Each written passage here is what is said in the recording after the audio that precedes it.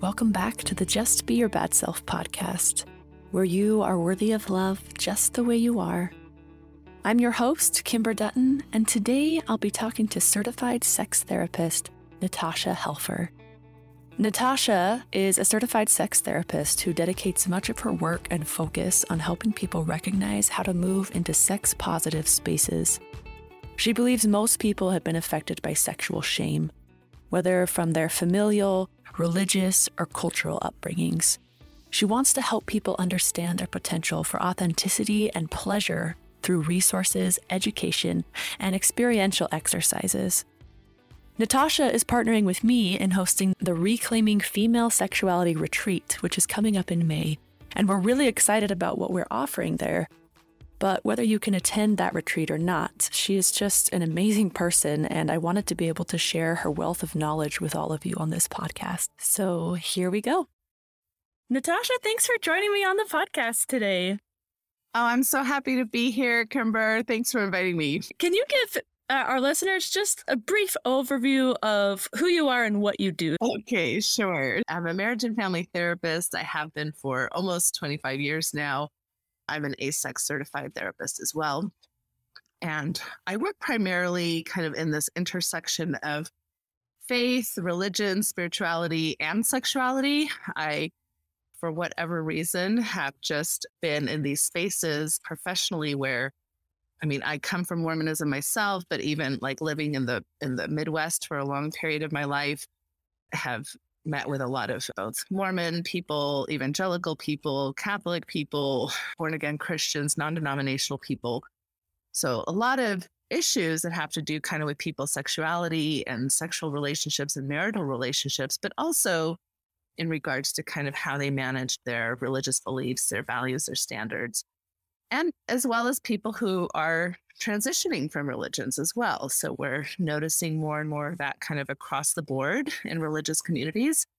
And so as people do that, they still want to lead ethical, moral lives. And so they're rethinking some of their sexual values. And so it's been this really interesting space that I've been able to work with. And I love working in that realm. Yeah, it's fascinating, super fascinating stuff, how much ethics and belief get all mixed up in our sexuality and pleasure and desire. So this retreat that you and I are going to be doing, we're naming it after a class that you already teach called Reclaiming Female Sexuality. And I just want to go there. I want to jump into, why did you name your class Reclaiming, right? Not just claiming, but Reclaiming Female Sexuality. What are you seeing in your practice and with the people that you're interacting with that made you see a need for this kind of class? And what do you do in it? Yeah, that's a good question. Again, having worked with primarily females that come from conservative religious backgrounds, they tend to have a lot of similar themes in regards to some of their ideas around sexuality and some of the stereotypes and myths and biases that affect how we see ourselves sexually. And you don't necessarily need to come from a religious background to have been impacted by a lot of these, what I would call sex negative messages that permeate kind of our media, that permeate some of our literature and music, and the fact that, at least in this country, none of us are really afforded comprehensive sexual education, right? So we, for the most part, still have a reproductive sexual education format in the public school system. And it's primarily based on fear and consequences and keeping kids, for the most part, afraid of or abstinent in regards to sexuality. And there's not like second class we go to at some point where we're like, oh, well, now that you're grown up, now we're going to focus on your pleasure-based sexual education. And we're going to give you all the tools and how to navigate that. So when you think about most of the education we've received, it's kind of at the ages of, 12 to 17. And it's not super pleasure oriented. It's not super relationally oriented. It's more about STIs and how to avoid them and how to not get pregnant and, how to avoid some of these kind of catastrophic ways that we talk about sex. Yeah. So a lot of people don't have great knowledge in regards to their own sexuality, their own potential for pleasure, their own ability to communicate about sexuality with a potential partner or even a long-term partner. And yeah, we have a lot of kind of sex negative messaging that we've inherited from, I would say, a millennia full history of issues that come down the pike in regards to things that we've taught about who we are as humans in the sexual realm. And as you were talking, I thought, it's so funny that we don't teach about pleasure in sex ed classes in school.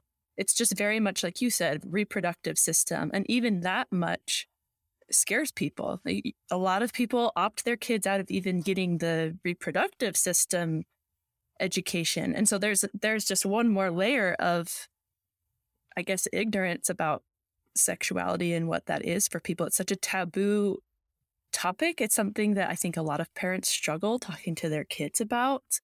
I know for me as a kid, like even as a little kid, I knew there was something about sex and I couldn't, you always had to spell it out, sex. And it was like this mystery kind of naughty taboo thing that existed that no one was supposed to talk about.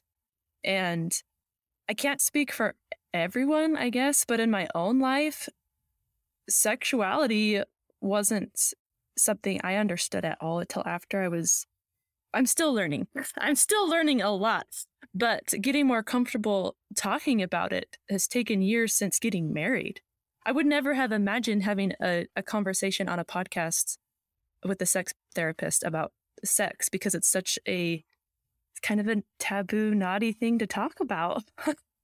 Yeah, for sure. We don't have good role models and being able to openly talk about these subjects for sure. Most of us were not given great education, and therefore we do have this kind of underlying anxiety just broaching the topic with ourselves, but especially with our kids.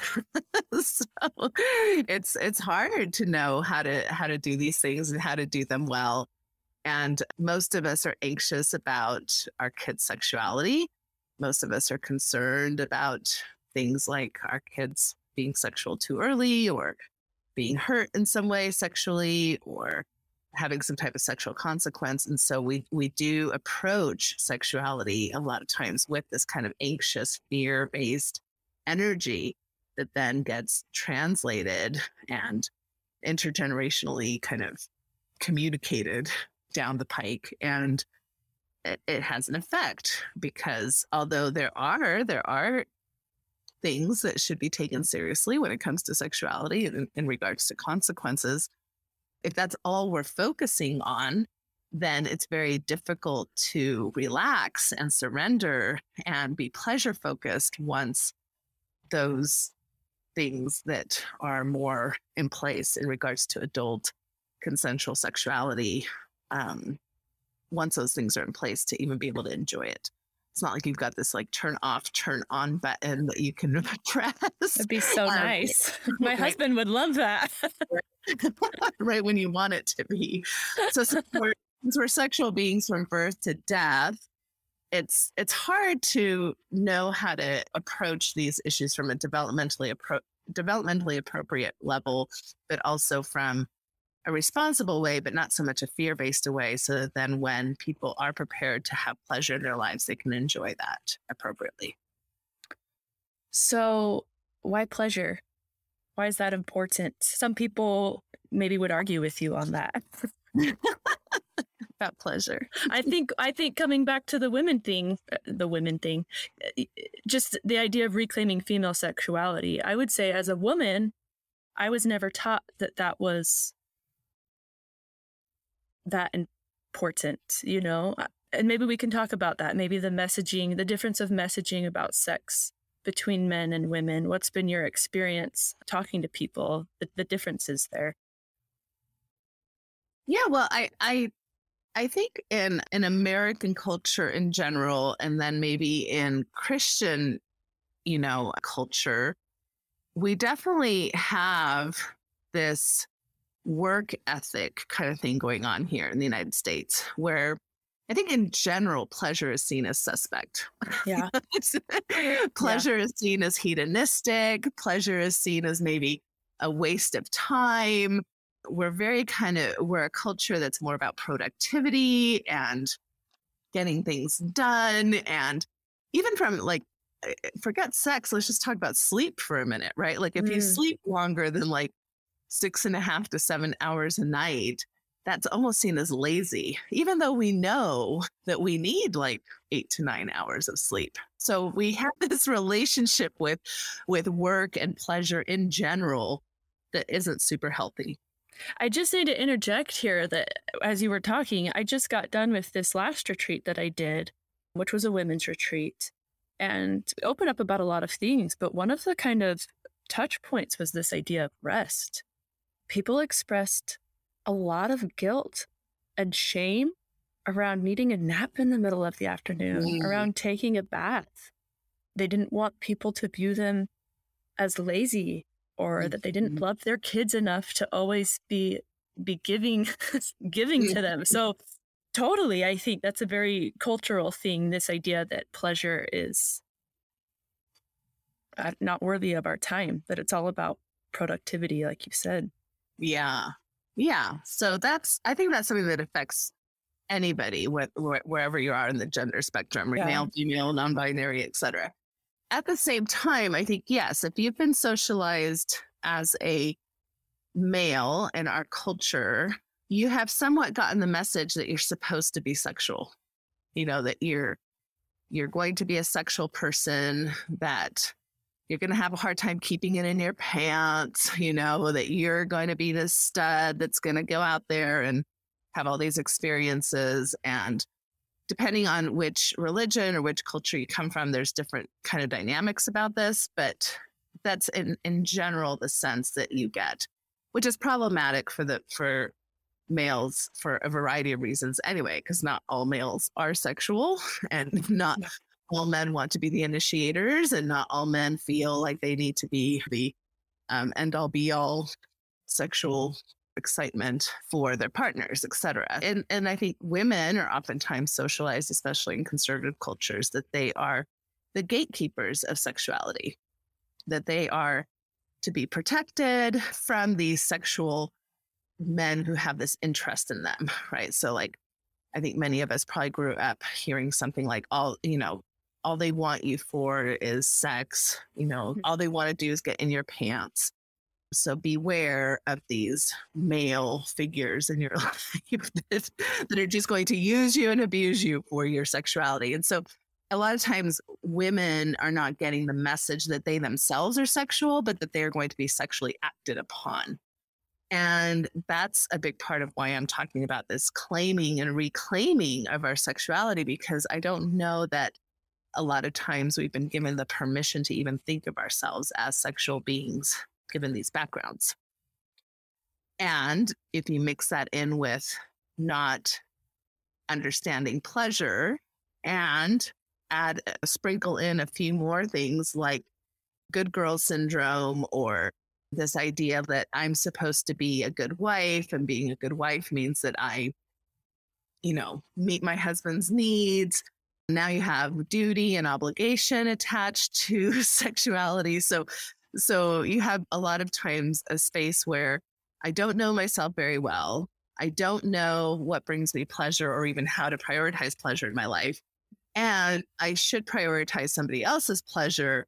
And that's the space where I'm finding out about myself sexually. And that's a lot of recipe for disaster. And I don't think you can talk about this idea of pleasure and being okay with pleasure and claiming your sexuality without talking about guilt, right? Especially in your space where you are working in this, what's the word, intertwining of faith, religion, values, and sexuality. How do you navigate people that come in that want to try certain things out, maybe, but feel guilty about it, or feel guilt. I mean, there's guilt and sex, in my mind, just go so tightly together in our culture for so many reasons. In your practice, how do you approach that? Is it ever good to feel guilty, or is that an emotion that we need to? How do you? I don't want to get too far into it. I just want to let you talk, because I'm sure that's something you deal often with. Yeah, this relationship between guilt and sexuality is a very, very common one. Again, many of us grew up in cultures where we were taught something about sex being wrong or bad or dirty in a variety of different ways. Either when you're having sex. So again, if you grew up religious, a lot of times you were given messages that maybe sex outside of marriage was wrong or bad or sinful, right? There can also be like ideas of what kind of sex is okay and what kind of sex isn't, right? So depending on what you're into or not into, there can be guilt about that.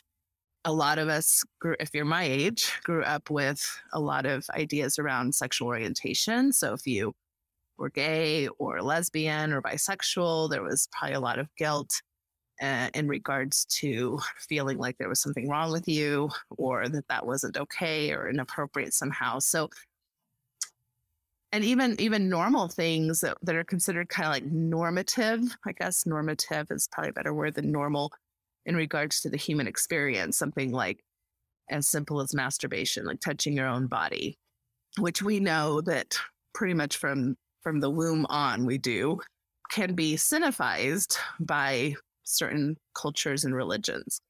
And so a lot of times we're feeling guilty because the people we're being raised by are telling us that even certain things that feel pretty common or normal to do are things we shouldn't be doing from a pretty early age. So it's hard to then all of a sudden turn all of that off or give yourself permission to maybe think differently than that, or to try different things that maybe you once thought weren't that great, or wonder, is this morally okay? Does this fit with my values or doesn't it? Am I doing something that will harm me or that will benefit me or our relationship? These are questions that people have a lot of angst about and can feel guilty in. So yeah, this is probably like at the crux of a lot of the work that I do, is sitting with people's questions, sitting with people's ideas about, a lot of times I just start off by asking people, well, what were some of the messages that you grew up hearing? What did your family teach you about sex? What did your friends teach you about sex? What did your church leaders teach you about sex? What kind of society or culture did you grow up in? What did you learn at school? What did you learn from TV shows, right? Or from media that you were watching? So that I kind of get a sense of the messaging. And then we try to juxtapose that with, well, here's maybe some principles, right, that we might consider in the realm of sexual health, right? Here's some maybe sexual health principles, and how did those messages align or not align with these principles? And what I notice a lot of times is that we usually grow up in spaces where we've been taught that sometimes behaviors are good or not good, instead of actually being taught principles, right? So give me an example of that. Yeah. So in other words, marital sex is good and premarital sex is bad, right? So that would be like a behavior, like a do or don't thing. So don't have premarital sex, do have marital sex, which in a way is giving, people this message that, well, marital sex is going to be great and healthy and wonderful, and premarital sex is going to be awful and dangerous and horrible and lead to bad things. When in reality, if you have somebody who is married but not following good sexual principles, you have situations where there's something as serious as marital rape, And that can happen, for example, with vanilla missionary position sex in a heterosexual couple.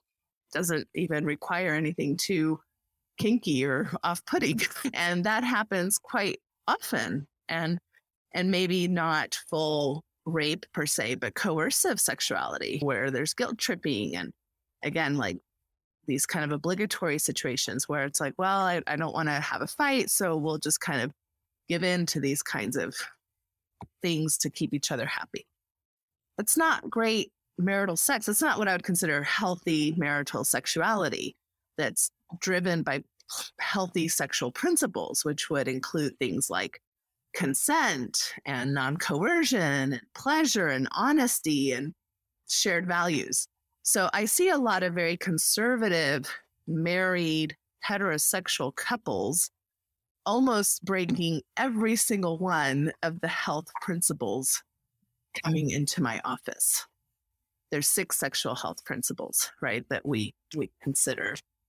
And whether or not it fits your values, there are people having premarital or non-marital sexuality where they are very much keeping those principles and having, a good time, a respectful time, having good boundaries.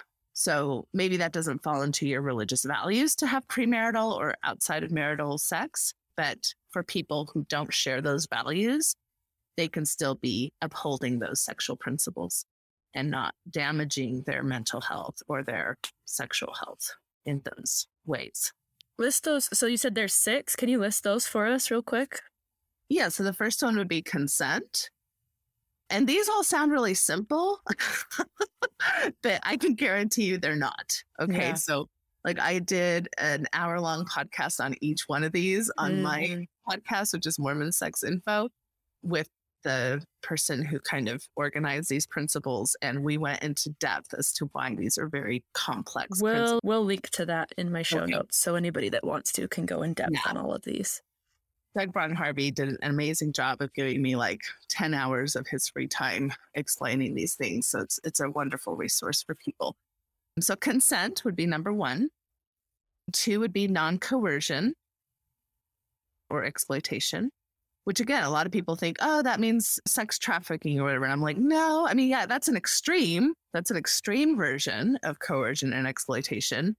But there are lots of ways that we can use power plays and exploit or coerce each other, even in a fairly loving marriage. So that's something that we need to look at.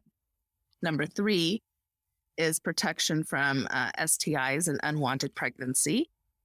And being around as many people as I've been around, even in marriages, there are many times that people are not honest about their family planning and not honest with what they're doing about birth control or what they'd like to be doing, etc. Number 4 is honesty. Are you really being honest about your interests, your desires, what you want, what the relationship is about for you, your erotic templates, your behavior? Something as simple as infidelity, for example, would be dishonesty. 5th is shared values. So do we share similar values so that our sexuality is compatible and so that our behavior that we're engaging in is coming from a space of shared values? And 6 is mutual pleasure, is the pleasure of all the parties involved being equally prioritized. And pleasure doesn't necessarily have to mean orgasm, right? Because sometimes people aren't interested in an orgasm in every sexual encounter. Sometimes people are interested in other things. And sometimes people are interested in quickies and giving quickies or, whatever those things are. So I'm always quick to say pleasure is a much wider umbrella that may include orgasm, but it can also include a variety of other things that make it more diverse. So what is sexuality? You have lots of classes, but the one that I want to focus on, because this is what our retreat will be about, is this reclaiming female sexuality. What does that encompass? Yeah, and that's a really good question too, because sexuality and the study of human sexuality encompasses a wide variety of things. I think a lot of times we think sexuality, we immediately start thinking of penises and vaginas and how they fit together. And so sexuality is obviously, yes, it is sexual behavior, but it is also encompasses our orientation. So in other words, how we orient sexually, who we're attracted to. It also includes our gender identities, how we orient our own ideas of femininity, masculinity, whether or not we even consider ourselves in that binary or not. It also includes our bodies, our body image. It includes, again, sexual behaviors that we might be interested in. It includes fantasy, which is oftentimes not tied to any behavior we're interested in. So that's a whole nother realm, right? Is kind of like what we like in pretend land. It's sensuality. It's about our bodies, like our arousal in regards to physiology. It's our arousal also intellectually. It's so many things, right? So sexuality is like this wide aspect of who we are. And what's so interesting is that it's an integral part of our identity and it's an integral part of our health. And we have downplayed sexuality as this like thing that, oh, that's a poo-poo type of thing. Like, who cares about sexuality? That's not really that important. If you happen to have good sex in your life, great, that's great. But if you don't need sex to survive. I've heard that from a lot of people. You don't need sex to survive. That's actually not as true as people think. When people are sexually unhealthy, sexually unsatisfied, sexually not kind of not I would say fulfilled, but developed in their sexuality, that can affect all kinds of things. It can affect your mental health. It can affect your physical health. It can affect, of course, your relational health, depending on what kinds of relationships you're interested in having. It can affect your spiritual health and how you see yourself kind of in a larger world. And because a lot of people think of spirituality and think of a religion, but there's a lot of non-religious people who still value spirituality. So our sexuality is tied to every aspect of who we are. And we have done a very poor job as a culture of educating people about this and understanding how it should be actually part of our health plan. Yeah, as you were talking, I was thinking about a lot of the people who I've interviewed on this podcast, and it's fascinating to me that I am someone who identifies as, man, there's so many terms now that I've got to remember. Just like your classic heterosexual, I identify as female, but a lot of the people that I've had on this podcast are people who have identified differently than me. So they identify, I've had a transgender woman on this podcast. I've had people who have come out as homosexual, non-binary, and it's been interesting to me that that's the kind of person that all kinds of people on this podcast, but that tends to be something that comes up a lot because this is a podcast about authenticity, and I'm really into this idea of living this examined life. And so a lot of people who have had to really dive in and explore their own sexuality, they tend to be super authentic and intelligent and more in touch in so many other areas of their life. Like, they really lead a more examined life. And I look up to people who have really got to dive into that and explore that about themselves a little more than maybe I have. And so I totally believe what you're saying, that it encompasses a lot more than we give it credit for. Yes, there's so many different research articles and so many different themes, but just even, for example, in the realm of orientation, if you're not able to develop and self-actualize in your sexual orientation, the risks of suicide, for example, are 3 to 5 times greater than the rest of the population. If you're not able to actualize in your gender identity, that's 7 to 9 times greater than the general population. And then the risks in substance abuse and mental health symptoms are greatly larger as well. And sexual dysfunction like vaginismus and erectile dysfunction and orgasm gaps between sexual partners, of course, sexual trauma. And I think a lot of even sexual criminality is tied to our inability as a culture to really prioritize sexual health and sexual communication and sexual education correctly. So it's just, it permeates every aspect of our lives. It impacts every single person, whether you are asexual to all the way to hypersexual. This is something that is part of who we are, how we, and all the expectations that have come down about you're supposed to fit into this type of box. And again, you don't have to come from a religiously conservative background to have the expectations of heteronormativity be implied in our culture. And we're just starting really in the last 20 years to try to break free from, again, hundreds and hundreds of years of this very heteronormative box. And so it just doesn't, we don't do well as humans when we're boxed in. Yeah. And most people that listening are going to be familiar with Brene Brown's work, which is all around vulnerability and shame, which is also super, super tied into our sexuality. And again, shame, I would think that shame in one area of our life can really permeate outward. And you said the suicide rates go way up for people who don't feel like they can be actualized in their sexual or gender identities. Exactly. And I think that people who are living within relationships where they don't feel like they can be themselves and they're hiding aspects of themselves, I always say we're expected in, especially in kind of conservative marriages, to get naked kind of on day one, right? Like, don't do anything before marriage, but all of a sudden you're like naked in front of each other. So you're supposed to go from this like kind of barely kissing each other and barely having any erotic energy to immediately being naked and being in front of each other.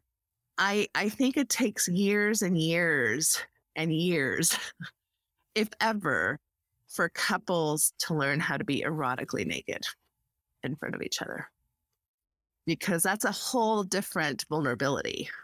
I don't even know what that means. I think we haven't really separated this idea of nudity and eroticism or nudity and sexuality, right? So what is erotic? That doesn't mean anything to me. What does it mean? Yeah. So for me, what that means is that I can actually show up, that I can actually tell you what I'm interested in, that I can tell you what I am into, that I can tell you what turns me on, that I can tell you what I fantasize about, that I can tell you how to touch me, that I can ask you how to touch you, and that I can trust that you'll actually tell me, and that I can tell you, hey, it's okay to touch me here, but not there. And I can tell you what has happened to me in my past, and I can tell you what I'd like to have happen in my future, right? Like, it's like my story, that I can actually be naked in front of you with my sexual self. I don't know that a lot of times we know how to be naked with ourselves sexually. A lot of times we don't know ourselves sexually enough to then even be naked with a partner. But there's so much fear in either I'm going to hurt you by making you uncomfortable with my erotic nakedness, because I'm going to tell you something that you're not going to be comfortable with. So I'm going to just hide that part of myself. Or I'm scared to be vulnerable because I might be rejected by you. And so I don't want to tell you something that might make you leave me or not love me or think I'm weird or deficient in some way. It's such a messy space in couplehood to know how to navigate something that's supposed to bring us so close together. That I think in like a traditional marriage, you see each other in a way that nobody else sees you, right? I don't go around walking naked with anybody else. And yet in so many ways, we don't know how to talk to each other, really communicate about our sexualities And it keeps us distant in ways that many times can actually fracture the relationship, and at best keeps us significantly less intimate than we could enjoy. And a lot of that is because we just don't have good role modeling. We don't have good communication skills. We don't have good differentiation skills, meaning I can't tolerate the discomfort of your sexuality being different than mine. And we're scared, and we're not able to really bridge that divide. So that's what I mean by erotically naked. There's no way that two 22-year-olds are getting erotically naked on day one after having kissed across an altar. So that leads right into this question that I've kind of had on my mind to ask you, which is to fit with the theme of my podcast. What are like your top, you can choose how many, top 3, top 5, top 10 tips on just being your bad self in the bedroom? And not bad self as in necessarily naughty sexy, but that being true to yourself, being true to your own values within this relationship, tricky sexuality sphere. So top however many tips you want on just being your bad self in the bedroom. Yeah, well, I'll just share kind of a simple equation that I use in most of my work and in my presentations, and even in the group that you were in, Kimber. I think we start with permission. We give ourselves permission to heal and to prioritize our sexuality, whatever that means to you, right? So, and this is why I want you to be thinking about the spectrum of somebody who might consider themselves asexual, all the way to somebody who might consider themselves hypersexual.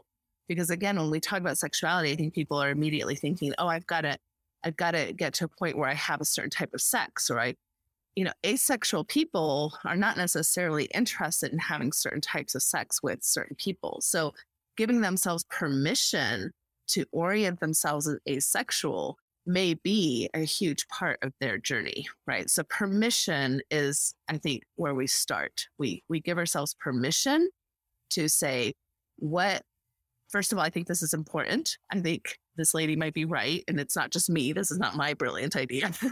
But sexual health might be an important thing that I should prioritize in my life. And how am I going to give myself energy, and how am I going to be intentional about that? Because nothing worthwhile happens just naturally and organically. We have to kind of intentionally be willing to step into a space of permission. The second thing is information. You have to get educated. So you have to be willing to find the resources that will educate you in regards to whatever you think you're missing, right? So whether you're reading The New Male Sexuality, or Becoming Cliterate, or you're getting LGBTQ plus resources, or you're visiting sexuality.org, or whatever those things are, to really understand yourself and others and human sexuality in general. The third thing is practice. So if you want to step into new spaces, new behavior, new ways of thinking, you have to practice those things, because those old ways of being are difficult to overcome. Like you mentioned, guilt, the nice little voice of guilt that loves to show up. It's like, wah, wah, wah. Well, that voice can be silenced, or at least muted significantly, but that takes time and practice. And like learning a new instrument or doing anything new, things are squeaky at first. And it's important not to get discouraged during those squeaky initial times, because eventually your muscle memory, your intellectual memory kicks in, and you start desensitizing yourselves to these sex negative things that you've picked up along the way. And then the last piece is intensive therapy. So when you're like, okay, I've done all these things and I've really put in some good forth effort, and yet I'm still finding hurdles, or I know that there's things in my past that are going to take more than this. Like, for example, having gone through some sexual trauma or some sexual assault, or I'm in a relationship that although maybe we want it to work out, we've had some chronic relational issues that are getting in the way of us being able to really enjoy our erotic energy together. So we need to go to couples therapy, right? Or something. So I think those are the pieces that I would put into kind of like a basic equation for helping you prioritize and reclaim your sexuality. I love those tips. Do you have a space where you have literature that you would recommend, or if people are interested in getting therapy, especially sex therapy, do you have some place that people can go? Or I'm sure I'll have you send me resources that I can link in my show notes, but what are some resources that people that are interested in learning more can go to? Well, obviously, I don't have a comprehensive library, but you can go into my website, natashahelfer.com, and I do have a page called Library, and I try to put some of what I think are some of the best books in regards to sexuality and relationships on there. So that's a place to start, but by no means would I say I have everything that's great on there. So that's one way. As far as finding good people to work with professionally, I do want to say that I do think it's important for your professional to be trained in sex therapy. I have to own my own reality that as I became trained in sexuality, I started realizing my blind spots and my biases, so that I feel like I did harm unintentionally prior to that training as a marriage therapist, because I did not know certain aspects of sexuality. And I came in with certain kind of generalities around sexuality, or even about marriage in general, that I could have potentially hurt couples by not understanding some of these things. So the place I would go to find a sex therapist that is trained in a way that I would trust is the organization AASECT, which is AASECT.com or .org, probably .org. And they would have a therapy referral that you can put in like your zip code and find somebody who is close to you in regards to that. And, just be careful about people's, what would I say, credentials, right? So you have to really understand what credentials mean. You can ask any professional that you're going to see questions before you see them. And of course, questions as you see them. Have you taken training in this particular subject? Some therapists will be great in working with you in one particular area, but not so great in other areas. We all have our own scopes of practice, right? Like if you are going to come to me for sexuality, that's great. If you're going to come to me for an eating disorder, I would say, you know what, I'm maybe a good starting point for that to give you some basic ideas. And I'm going to refer you to somebody else who specializes in that, because that's not my area of specialty. So good therapists will know when their scope of practice is not there. And I would be careful with the kind of the sexual addiction field. That's not a field that the AASECT community supports in regards to treating anything to do with sexuality from an addictions lens. So there are a lot of professionals out there that have been trained in kind of like this addiction way of treating sexuality. And that has not shown to be an effective way of treating sexual concerns. And it kind of falls into this inadvertent kind of shaming paradigm that we want to stay away from in regards to sexuality. It happens to be a form of treatment that is much more common in religiously conservative areas. So religious communities are more prone and vulnerable to that kind of treatment, as well as therapists. So I think a lot of therapists go into that type of training very well intentioned. I think they believe in it. I don't think that these are like mean, awful therapists, but I do believe that they have biases that are not necessarily going to be helpful in treating some of these issues that you might be dealing with in your relationship. Yeah, that's really important. Thank you for addressing that.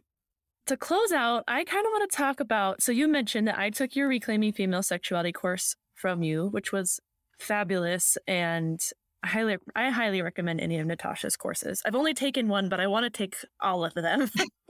But I love the way you ended that course, which was we talked about this idea of living an erotic lifestyle. Can you talk to us about that? What does that mean, and what does that entail? Yeah, and I think this is somewhat tied to the concept of pleasure, right? So eroticism, again, has usually been something that has been a bit cinephized in our culture, right? Something erotic is seen as taboo, is seen as a bit naughty. If you go back into kind of our Christian history, we have this, kind of Madonna whore complex going on with Eve and Mary, Mother Eve being kind of the seductress of humanity and seducing Adam the apple. And there's a lot that comes from that kind of like background. And then you have this holier than thou Virgin Mary, who's a mother, but somehow got there virginally. And so it's like saintly and kind of very desexualized woman, right? Who is the mother of Christ. And so not great role models for females to kind of espouse to in kind of this very polarized way. And so I'm trying always to, for those who are interested, because not everybody's interested necessarily in eroticism or quote unquote sexiness or all that, but to reclaim those words. Kind of like you think about the queer community, they've reclaimed that word. They're like, we used to, that used to be a slur. And now it's like, no, I'm queer and I'm going to own that. You kind of hear that with the slut word as well. And so I'm kind of like trying to get people to think about eroticism and sexual and sexy in these kinds of ways. It's like, I get to decide what that means for me. And it's not just about a sexual act. It's about how I navigate in the world. It's how I carry myself. It's how I choose to dress. It's how I choose to look at nature. It's how I choose to have things feel against my skin, even sunshine, or it's the music I listen to. It's how I move in certain spaces. It's how I choose to just kind of breathe and function in the world. So whether you like the word erotic or whether you like the word sensual, like focusing on your senses, whether it's the word spiritual, even whatever words kind of resonate with getting in touch with something that is in tune with your body, spirit, mind, soul, whatever those things that help you feel connected to you and the world around you in ways that no longer get co-opted by the culture, right? That, oh, sexy is bad because only like, pornified women are sexy or something. It's like, no, if I want to feel sexy, I get to feel sexy. If that's a word that resonates with me, I get to claim that. I'm not going to be pigeonholed into a corner because that's a word that I want to explore or see what that can mean for me. So that's kind of where I'm going with that erotic lifestyle. Yeah, I love that idea. I life goals, #life goals. Not there yet, but I love thinking about it. I like that word sensual and the idea that you can move through the world and take pleasure in it instead of, like we talked about in the very beginning, this idea of productivity, that there are things here for us to enjoy and to feel on a deeper level than a lot of us allow ourselves to feel like. So I think it's such a beautiful thought. Any last thoughts, takeaways, words for our listeners today? I would just end with, I think that just recognizing that your body, your sensuality, your pleasure, your thoughts, all of these things we've been talking about, they are yours, right? They're kind of like your birthright. Regardless of where we're born or where we are all influenced by family, by culture, by religion, by government. And so it's just an invitation that I offer to really kind of think through critically, where does all of that begin and end in regards to me? Some of that we'll never be able to separate because we're not islands. And we're always, there's too much of us. It's like too integrated with our surroundings. And yet I think it's a good invitation to think how many of these stories that I've brought into that are kind of sifting within me in regards to sexuality are really about me, or have been planted there by the influencers that raised me. And what of that do I want to keep, and what of that is not serving me anymore? And where do I want to explore and pioneer outside of that, so that I can both enjoy better sexual health for myself, but especially if I'm partnered or I'm interested in having a sexual relationship with another person, that can be a space of pleasure, joy, and connection and intimacy. Thanks for joining me today. To get more nurturing around living an authentic life, you can follow me on Instagram at Just Be Your Bad Self. Your invitation this week: do something to reclaim your sexuality. You can use any of Natasha's tips from this podcast episode, or if you identify as a woman and really want to do a deep dive, sign up for the Reclaiming Female Sexuality Retreat, where Natasha will be teaching her entire Reclaiming Female Sexuality course, and where we will be doing all kinds of amazing activities centered around befriending your body, shedding sexual shame, and claiming your power as a sensual being. You can get more information on my website, justbeyourbadself.com. Remember, you are enough right now, in this moment. That's it from me. Now, just be your bad self.